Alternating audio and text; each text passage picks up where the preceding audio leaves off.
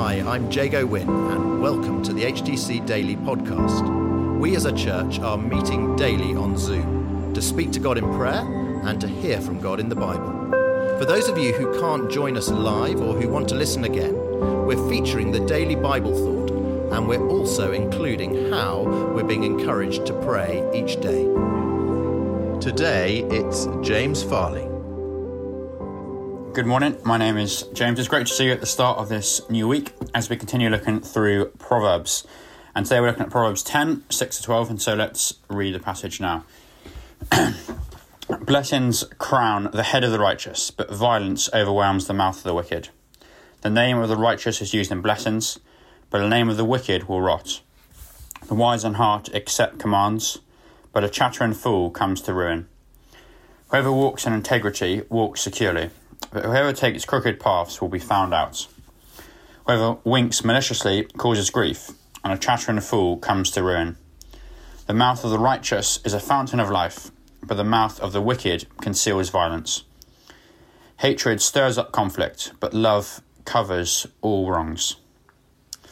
And so we've looked at Lady Wisdom and Lady Folly in two different sections recently, and we're now in chapter 10 in Proverbs of Solomon, as the section is called. And in this section of the book, we find a lot of short phrases that contrast the life of the righteous and the wise with that of the foolish and the wicked. And we see that here throughout this passage. The righteous person is crowned with blessings, their mouth is a fountain of life. And this is contrasted opposed to the wicked who are overwhelmed by violence and who come to ruin. And so we're presented with a choice here, how we are to live. Are we to be the righteous and the wise person, or the wicked fool? I know which one I would choose. And these two different ways are epitomised at the end of our passage with two different actions, two different ways of being. Are we to be the one who hates or the one who loves? We see that hatred stirs up conflict, but love covers all wrongs. And that's what I want to focus on today. What does that mean? Hatred stirs up conflict, but love covers over all wrongs. Well, I think we can safely assume that we all want to be this righteous, wise and loving person, but how can we do that? How can we love in a way that covers all wrongs? Well, Tim Keller helpfully points out when he says that love covers all wrongs does not mean cover up. Love covers all wrongs. It's not about covering up sin, brushing it under the carpet, pretending it doesn't matter. No, it's more kind of what Peter is referring to when he writes this in one of his letters. He says, above all, love each other deeply, because love covers over a multitude of sins. This is loving people in such a way that we do not keep a record of wrongs. It's not a love that is calculating and conditional on the extent to which the other person loves us back or whether they apologise when they wrong us. No, this is a love that covers over all wrongs, everything that someone has done wrong. Well, how can we do this? How can we love people in such a way? Doesn't it feel unjust to do this, to love people in a way that covers all their wrongs? Well, it would be unjust except for the cross. This is only possible because of Jesus, because he has covered all of our wrongs for us on the cross. There he was hated. He bore all our wrongs, all our sins on himself.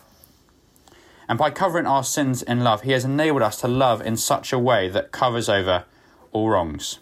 Instead of exposing our sin, he has covered it at the cross. He has dealt with it completely, removing it from us. Rather than highlighting our sins, he has covered it so that sin no longer has a hold on us. Sin shall no longer be our master, as we read in Romans.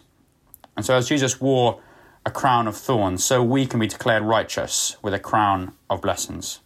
Christ has declared us righteous, as wise in heart, by his love for us on the cross that covered all our wrongs. And so from this position of freedom, let's love each other in a way that covers all wrongs.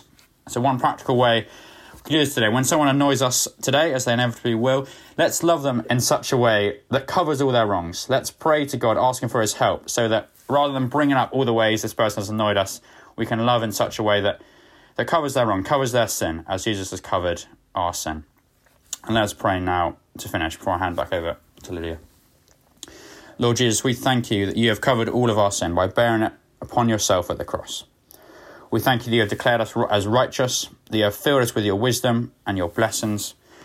We pray that you would fill us now with your Holy Spirit once again, so that we would love others as you have loved us, that we would love in such a way that covers all wrongs in the same way that your love for us has covered all our wrongdoing. In your mighty name we pray. Amen. Amen. Hand back over to Lydia now to lead us in prayer. This morning on HTC Daily, we started with a moment of quiet, and we just handed over anything in our lives going on to God, whether that's big things or small things. We just handed that stuff over to him at the start of the week. And then we prayed prayers of thanks for God's love and faithfulness. We then went on to pray for our communities as the Delta variant increases, and we just prayed that cases would not continue to rise. We also prayed for our government as they make decisions and announcements today about our pathway out of lockdown, and we prayed for anyone that might directly affect. Then, after James came to speak to us, we prayed that we would live out of our status of being righteous and filled with the wisdom of Christ. We also prayed that we would be filled with the Holy Spirit and that we would know this love that surpasses knowledge. And we also asked for God's help to be shown who we can love today and who we can show the love that covers all wrongs as we go about our day.